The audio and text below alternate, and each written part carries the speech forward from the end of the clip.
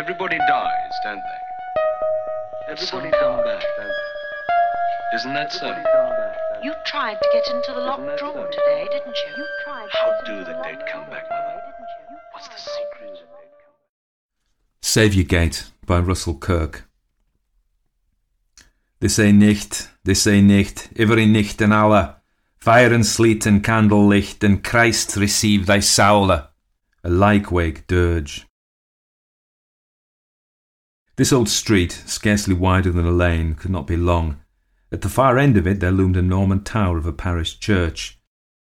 Mark Findlay had the notion that if he were to hurry the length of the street and turn to the right beyond the church, he might reach a modern square with cinemas and a taxi rank.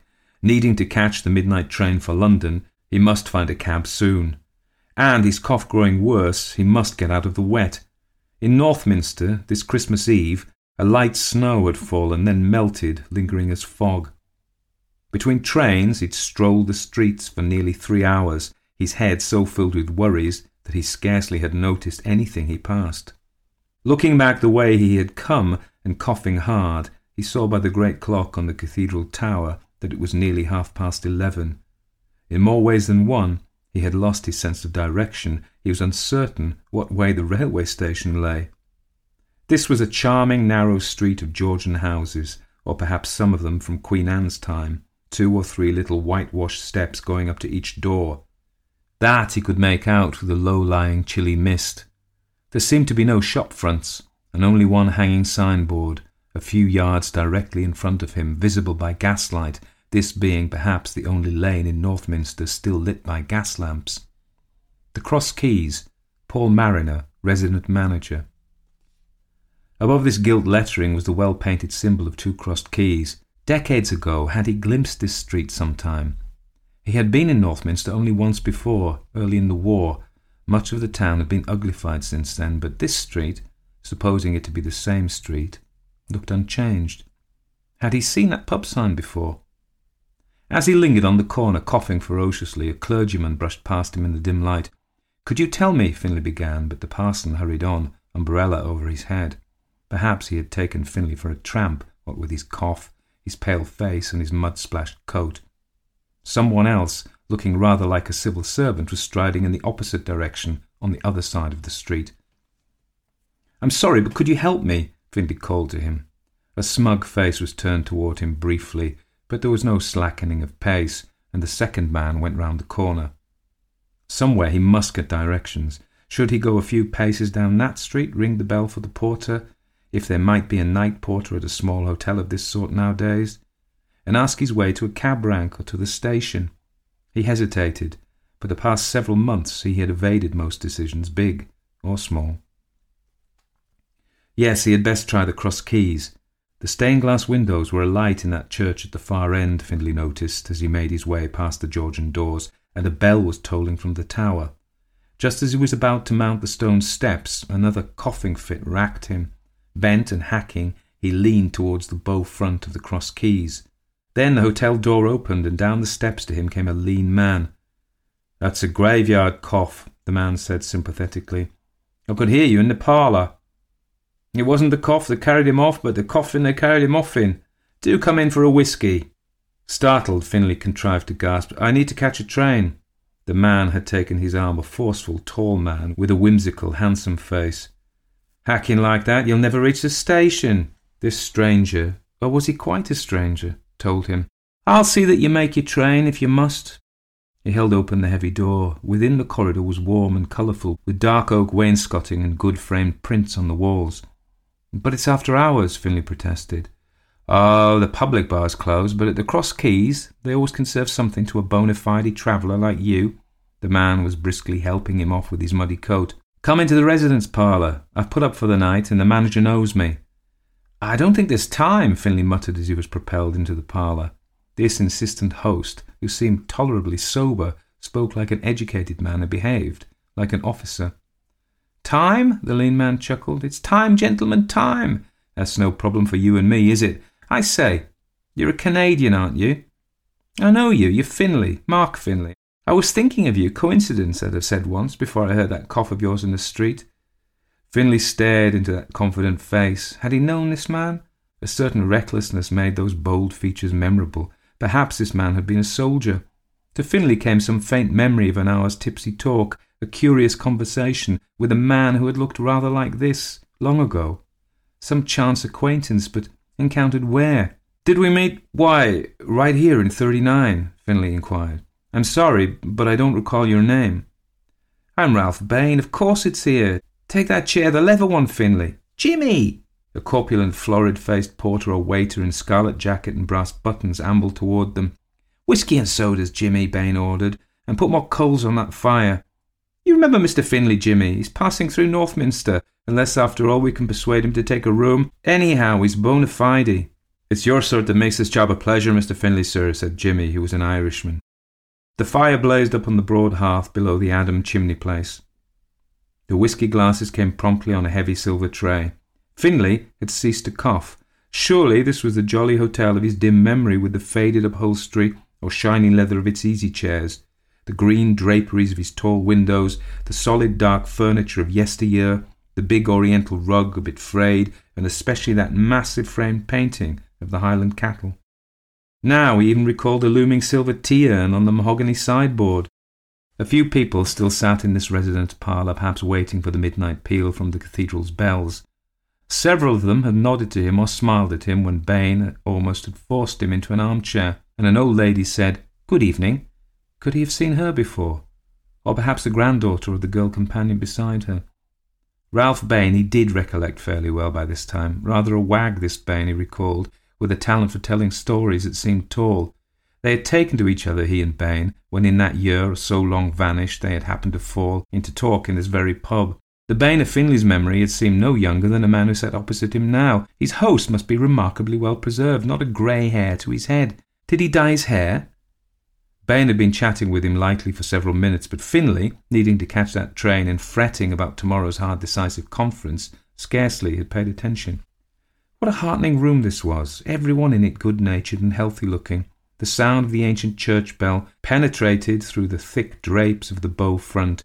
Yes, it was a single bell tolling, not a peal.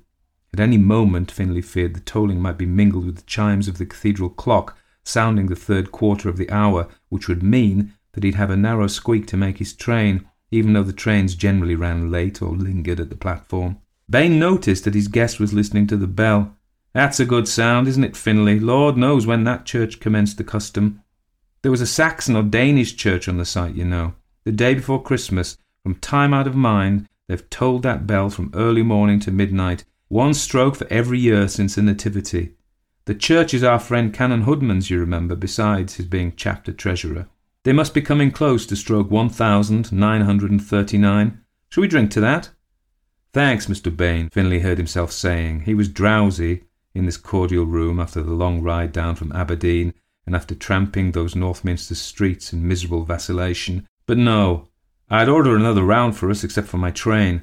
I'm going to have to say good night. We keep a flight in Aberdeen now. If you ever get up to, call me Bain or Ralph or Rafe. That whisky's your medicine, Finlay. I told you so before your cough stopped. As for the train, why, you'll be aboard it, if you really mean to be. I give you my word.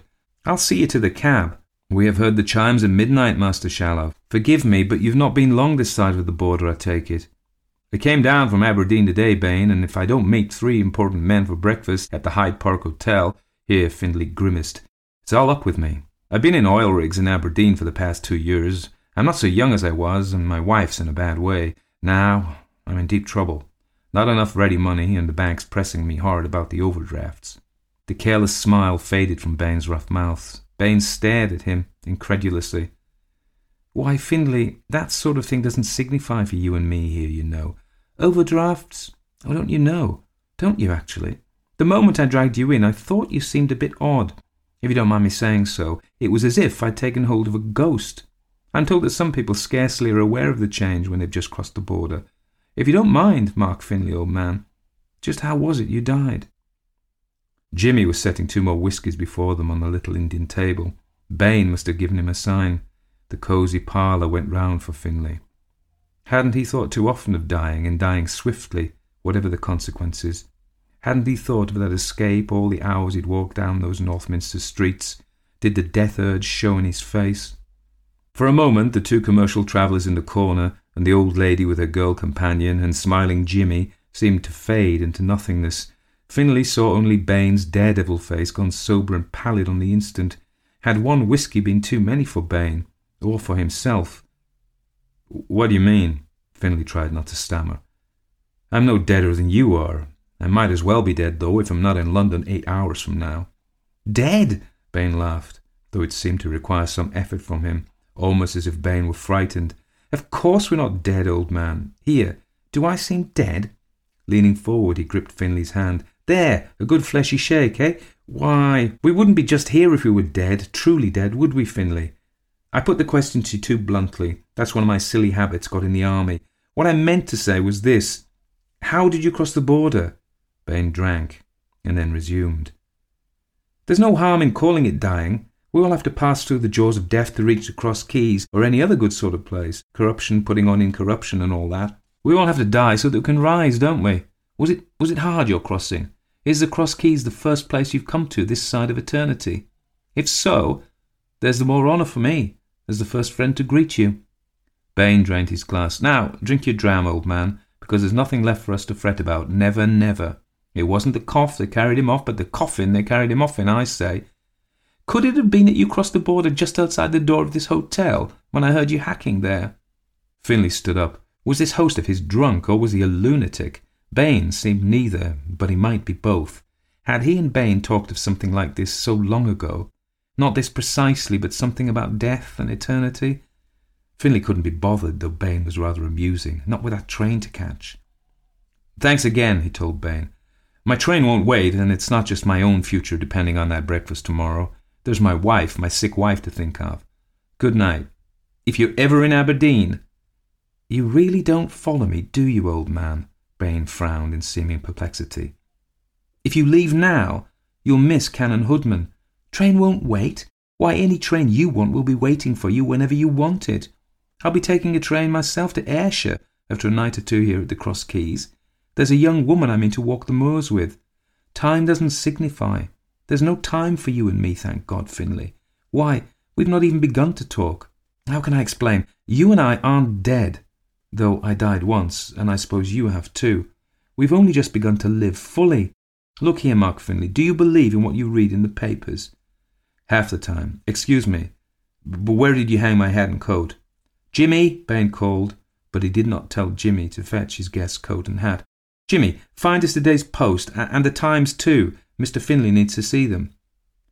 Newspapers inserted in those old-fangled wooden rods were hanging by the sideboard. It passed through Finlay's mind that the Cross Keys Hotel, like a beetle of a hostelry preserved in amber, retained amenities that had vanished nearly everywhere else. Jimmy brought 2 papers. They were full of news about the military stalemate. On the front page of both, the date was 24th September 1939. "What the hell is this?" Finlay was 2/3 angry. "It was 1939 when I came to Northminster the first time." "This is now," said Bain. "There's only now, praise be, whatever now you like, whatever now I like. Sit down, old man. You need somebody with a head and a tongue better than mine to inform you. I say, Jimmy, Canon Hoodman still is in the house talking to Mr. Mariner. Could you give him my compliments and ask him to join us, if it's no trouble to him? Tell him that I may even have a ghost to show him." Well, in any event, he must have missed his train by this time, Finlay reckoned. After all, how much did that matter? Those 3 insufferable men at the Hyde Park Hotel would do nothing for him, as the odds stood. The intended meeting had been a last forlorn hope. Fortune had conspired against him, and the stars in their courses. He might as well finish this whisky. He might as well finish many whiskies. Now it was all over for him, and all over for Marion, poor sick Marion. She had told him he would fail, his nerve had failed him, and he had failed her. In his bag, at the station luggage room, there lay secreted a sufficient quantity of prescribed capsules, long hoarded. He had feared that he might require them, the whole lot of them, after that Hyde Park breakfast. After he should leave this hotel, he could swallow them at the station, without having to face that grim breakfast after all. Now he had all the time in the world. If a coroner should call it an overdose, there would be some insurance money left for Marion anyway, despite their having borrowed heavily these past 6 months. It is a far, far better thing I do. Finlay sat down again. There were worse places to spend one's last evening than this snug and well-appointed hotel parlour, with this friendly madman to entertain him. "Jimmy," said Finlay, "another round of drinks. Nothing matters now." Bain had been peering at him, as if doubting whether this guest were flesh and blood. "Actually," Bain said, "it does matter, don't you know, old man? It matters if you've not yet crossed the border. It matters if really you're here at the Cross Keys by some uncanny chance, or by providence, I should say. If you're to understand Canon Hoodman, who explains mysteries as well as anybody could, you're not to be half seas over. I beg your pardon, Jimmy. Forget those whiskey sodas and bring us a pot of tea and some sandwiches, Jimmy." His last slim hope of survival abandoned, Finlay was willing to humour this quizzical lunatic called Ralph Bain. He did feel hungry after those vain, bewildered hours in the foggy streets. "All right," he told Bain, "have your fun with me. That was a clever ploy, putting those old newspapers on the racks. Were you merely hoping that some fool, any fool, might come in tonight and be teased by you? Or do you play these macabre tricks at this hotel every night? Why am I a ghost and not you?" "It's a private joke, very nearly, that ghost," Bain said. "The Canon and I call anybody a ghost who turns up here, or turns up anywhere else in eternity but doesn't belong. Anybody who hasn't properly crossed the border, but gets into eternity somehow, for a moment, so to speak, and then passes back into time again. Let me tell you, Finlay, you're a rarity. Here at the Old Cross Keys on Christmas Eve, in the year of our Lord 1939, reading in the papers about the Twilight War, you're experiencing a timeless moment. You're in two states of being simultaneously, I fancy." Bain leaned towards him earnestly. "Yet I don't think you've passed through the jaws of death. The Canon says he's met such people more than once, but I haven't. You believe you're alive, and so you are, though not only in the way you think of life. I fancy you'll leave this pleasant room whenever you need to, and you'll catch that confounded train of yours, and you'll find yourselves back in whatever year of grace you fancy you belong in. That's why I call you a ghost." Bain grinned at him reassuringly. "You don't belong here, and yet you do belong. To me, you're unreal. You frighten me a trifle, as ghosts are supposed to. The next thing I know, I may be looking straight through you at the back of the chair. You needn't dread me. Oh, but here's the tea, and here's the Canon." The Canon's grip was as hearty as Bain's. Canon Hoodman was a cheerful North Countryman with a broad mouth and thick spectacles. "You may not remember me, Mark Finlay," he began. "Not just yet. Or you may recall only a few words we spoke to each other. If you like, I can offer you a good many more words now." "Canon," Bain was saying, "I lug in an old acquaintance from the street, and then find he's not crossed the border, or so he says. It's a conundrum. When first you and Finlay and I sat down together, I wished we could go on talking forever, and here the possibilities come to pass, but Finlay doesn't understand, and he wants to be off immediately to his private misery." Was this purported Canon some actor recruited by the whimsical Bain? Certainly Hoodman looked his part, collar and black suit and all. Finlay forced himself to enter into the spirit of this rag. "Here is the question," Finlay told Hoodman. "Is Ralph Bain crazy, or am I? I'd like to know what sort of innkeeper puts 1939 newspapers into this residence parlour." "You seem out of sorts," Finlay, Hoodman said, "but melancholy men are the wittiest. The manager of this hotel is a very sensible person, and he puts those papers there because he, like everybody else in this house, knows that tonight is Christmas Eve. The verger is nearly done tolling the bell in my old church, in the year of our Lord 1939. Another wag. Finlay chuckled mordantly, pouring himself another cup of tea with shaking hand. "Are you suggesting, Canon, if you really are a Canon, that I'm in hell, having coughed myself to death in the street outside, and that I'm condemned to spend eternity in this room, a little pocket of time called December the 24th, 1939. The Canon smiled, a warm and humorous smile. "Au contraire, Finlay, if you and Bain and I were in hell, I fancy we'd not be discussing these mysteries. The damned, as I understand it, have no past and no future, no memories, no expectations. You're in a very different state from that. This sly game wasn't unpleasant, and afterwards there would be those deadly capsules at the station, a door out of this prison house of life leading to the jail yard. With that final ace in the hole, why not play up? Well then, Canon Hoodman," Finlay went on, "if we three and the other people in this parlour are in prison forever in a cosy moment in time, how is it that you and Bain talk of remembering me? And how can I remember Bain, though I've forgotten you, if I ever met you before? If we're all dead men, how can we talk about memories and expectations, especially expectations?" "I told you, old man," Bain thrust in, "we're not dead, none of us. We've come fully alive. And we're not locked up here, it's just that we've chosen or fallen into this one timeless moment. It's a good, particular timeless moment, isn't it? No special significance to it, I suppose. Simply three friends arguing comfortably before a fire on a winter's night. But we have our choices of moments to experience afresh. It's up to you and the canon, and me, separately. This moment is a random sample of timeless moments. There are stronger moments, far stronger for any of us. Why, if he chose just now, the canon might be praying some drafty church at Smokefall, I suppose, or could be trading stories with some good chaps in a tent in the western desert, say, instead of disputing with you. It's a question of what you wish to experience all over again. As they talked, the heavy tolling of that church bell contributed to the illusion of timelessness that these two fantastics had contrived for him. Outside in the street there sounded the footfalls and murmuring of a good many people, with now and again children's laughter, folk on their way to midnight service at that church. The hotel was real, the people outside were real, these two clever companions of his were real. Findlay wondered about his own reality.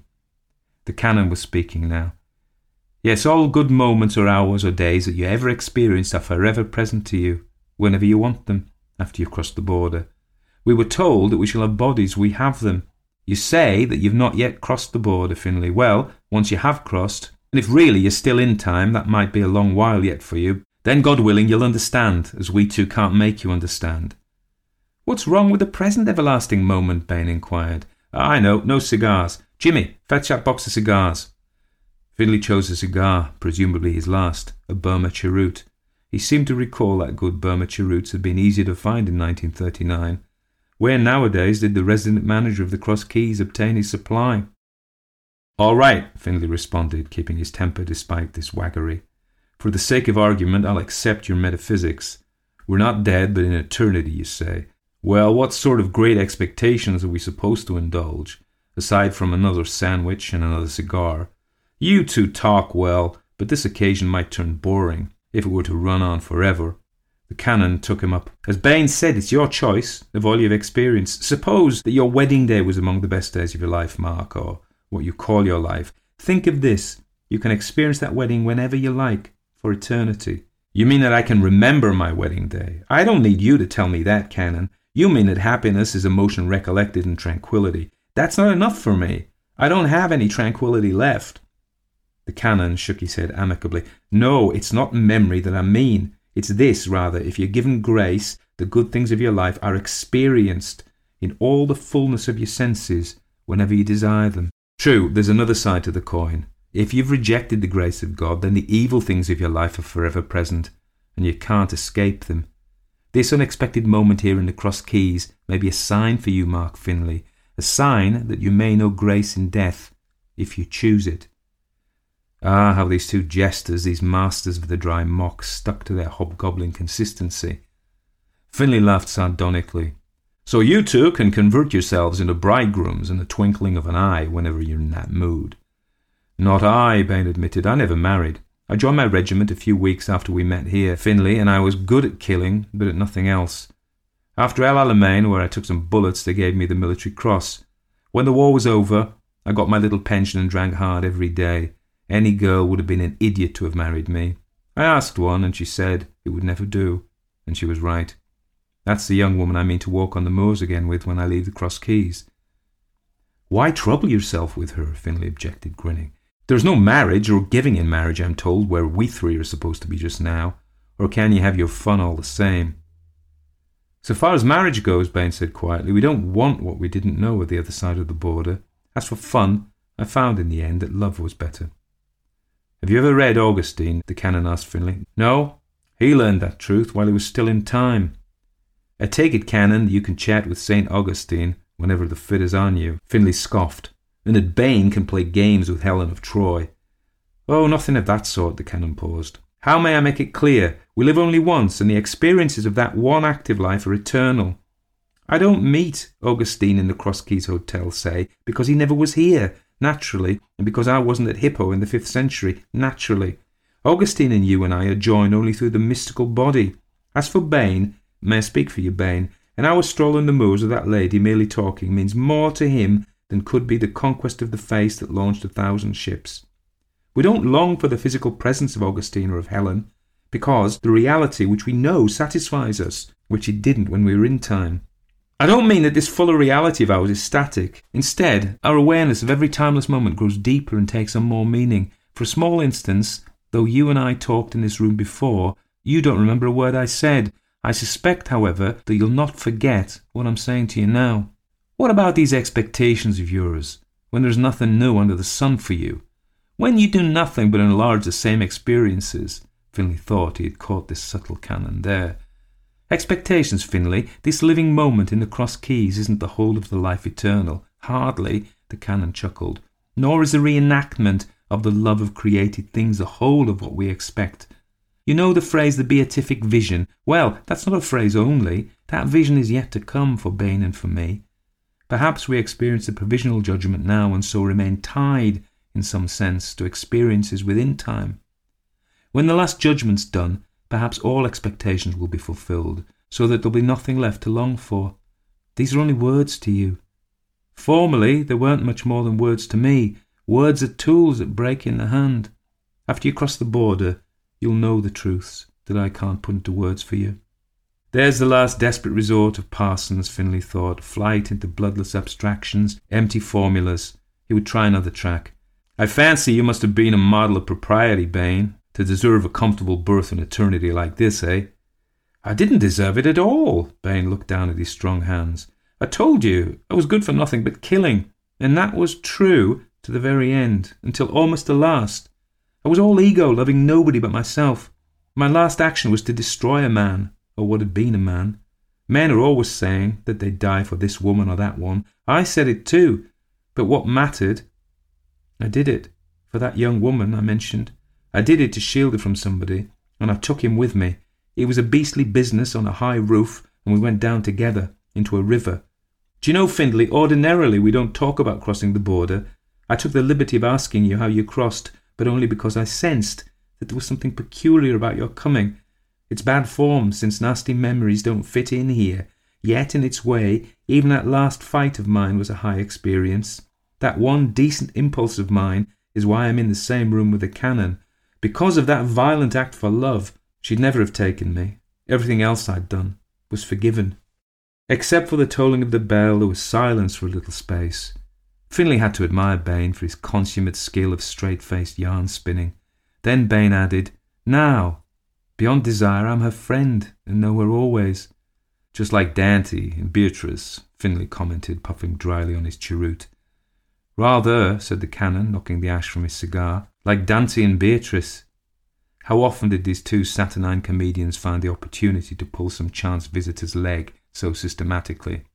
You gave your life too for a female friend, Canon Hoodman. No, the canon answered. I had no choice as to how I crossed. My wife and I crossed together. I believe a bomb struck our old house in the close, so we've never been parted.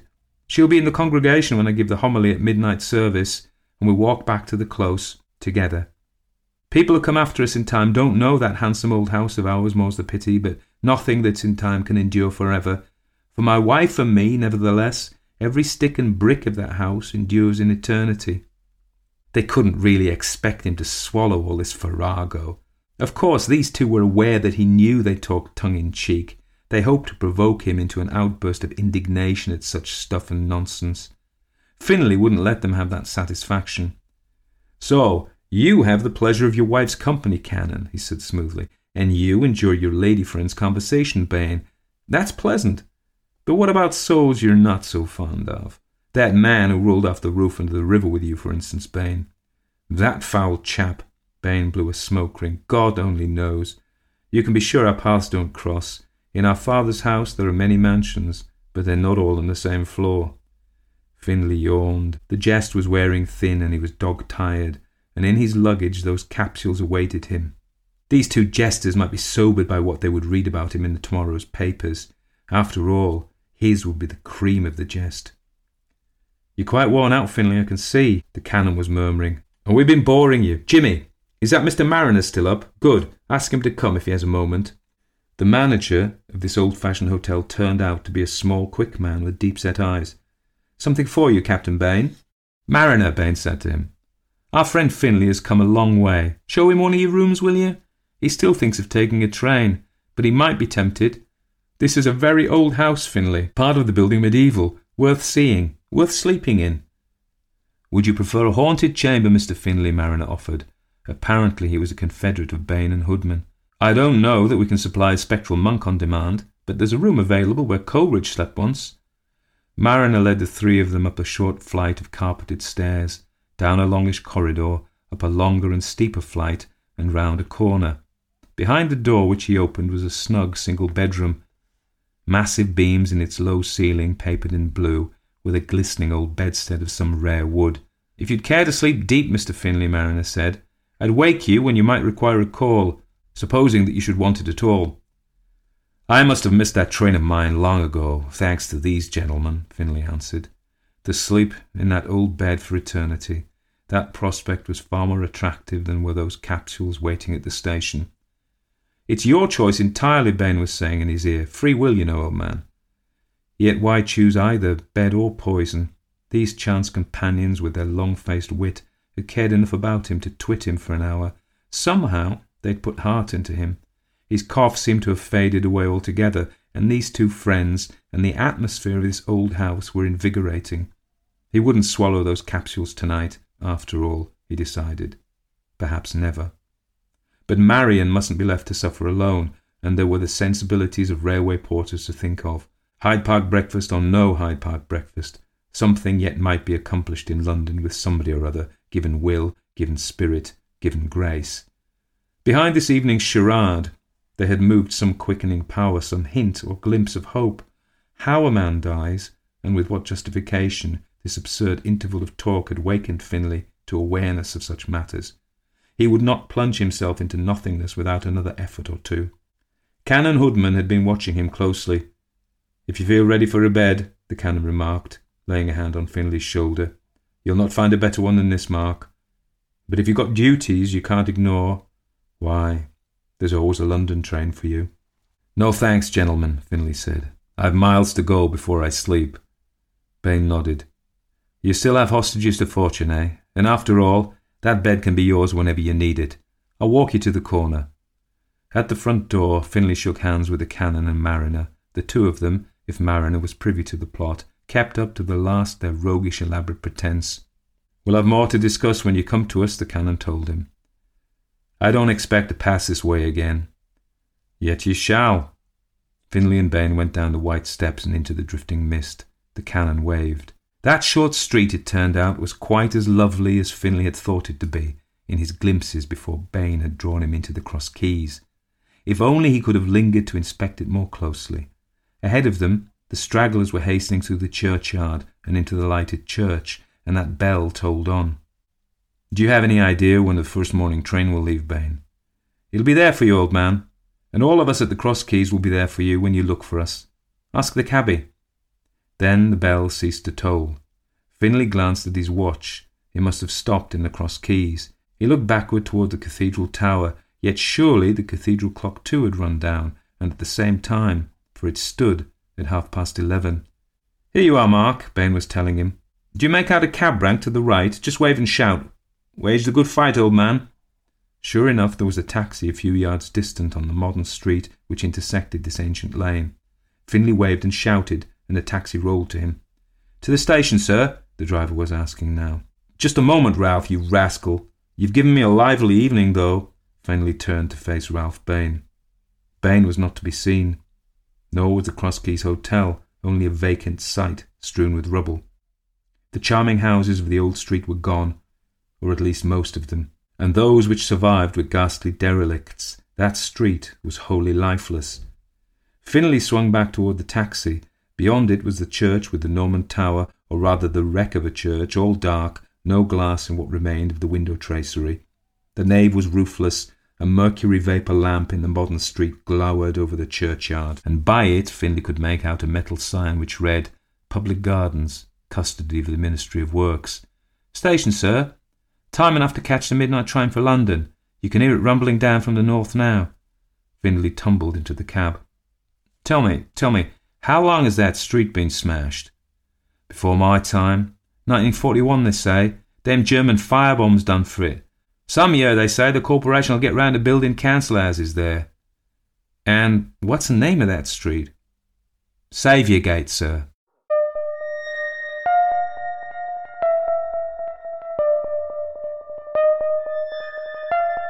Everybody dies, don't they? Everybody come back, don't they? Isn't that so? You tried to get into the locked room today, didn't you? How do the dead come back, Mother? What's the secret? So that was Saviourgate by Russell Kirk, which is one of the series of Christmas-themed stories I'm doing for the Classic Ghost Stories podcast. It's the second Russell Kirk I've done, and you might ask why. And, well, there are two reasons for it, really. I got a book a long time ago called the Folio Society Christmas Ghost Stories book. And this was actually my favourite story in it. And I didn't know much about him at the time, Russell Kirk. And subsequently, I purchased from America his book Ancestral Shadows for 25 quid. So if I've paid 25 quid for a book, I'm going to read at least 2 stories out of it. But I do like the story, obviously. It's a good Christmas themed story. I think the last one we did, which was the Haunted Hulk, just happened to take place on Christmas Eve, and you wouldn't otherwise have known. Whereas this is all about an interesting version of Christianity, really, an unorthodox version of Christianity. I think Kirk was very conservative, and therefore he was drawn to the traditional church and the traditional spirituality of Christianity. But some of this, I mean, his theology there is, I don't know how orthodox it is, really. But there is something really nice about, there you go, you know, you're late for a train, it's cold, you've got a cough, you've got a whole load of problems in your life, and suddenly you're pulled into this and I can just imagine this old inn, probably Jacobean originally, going back hundreds of years, with a lovely fire, and you can smoke cigars and drink whiskey with your mates and just talk about this and that, and it's lovely and warm, and it's Christmas Eve, and you can hear the people going to church, and there's the bells ringing. You don't have to go to church yourself. You can just hear it. It sounds like paradise, and it goes on forever. There's something revealing my influences here. A video that the Maharshi, who was the founder of Transcendental Meditation, said about once you realize eternity is eternal and you are really part of it, you don't have that penny pinching thing anymore. He talks about having not just 1 or 2 pesos in your wallet, but just an infinity of them. So you don't have to worry about anything because you've got forever. And I think that is the message given here, although Kirk might not himself have been a practitioner of transcendental meditation, should he have lived that long. So the story itself, what have I got to say about that? It is a classic ghost story. It's a moral ghost story. You remember I've got this thing about ghost stories being moral. It's a ghost story rather than a horror story, in that it has a happy ending. It has an uplifting ending. It's very similar in lots of ways to Dickens's Christmas Carol. Here we have a man who's very troubled, who's almost giving up on life. He's got those pills in his pocket and he's thinking about taking them. And I don't know if you know, in my real life, I'm a psychiatric nurse and I work in front line with suicidal patients. So this is kind of, maybe that's why the story resonated.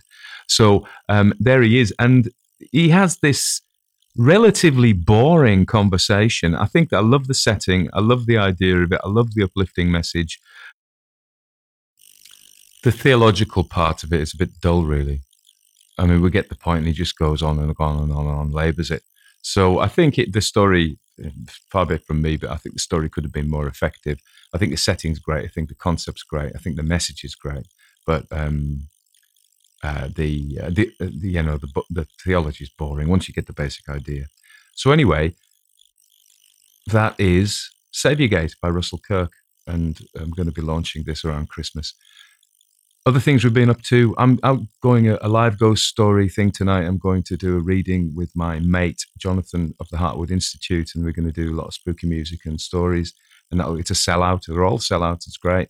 I've been working on the website, so check out that website, www.classicghoststories.com. Classic Ghost Stories, all one word, .com. Check that out. I would love if you went there. And there's various things, and it's an expansion of some other things I've been saying in show notes. So there's various links, and you can see all the episodes there as well. So, okay, I'm not going to say any more, really. You enjoy the wintry weather, and wherever you are, take care of yourself. And remember what the story says. Something might be accomplished, however, given will, given spirit, and given grace. I really believe that. I really believe we can achieve things, and you can achieve things, and I can achieve things. So you all take care. Right, bye.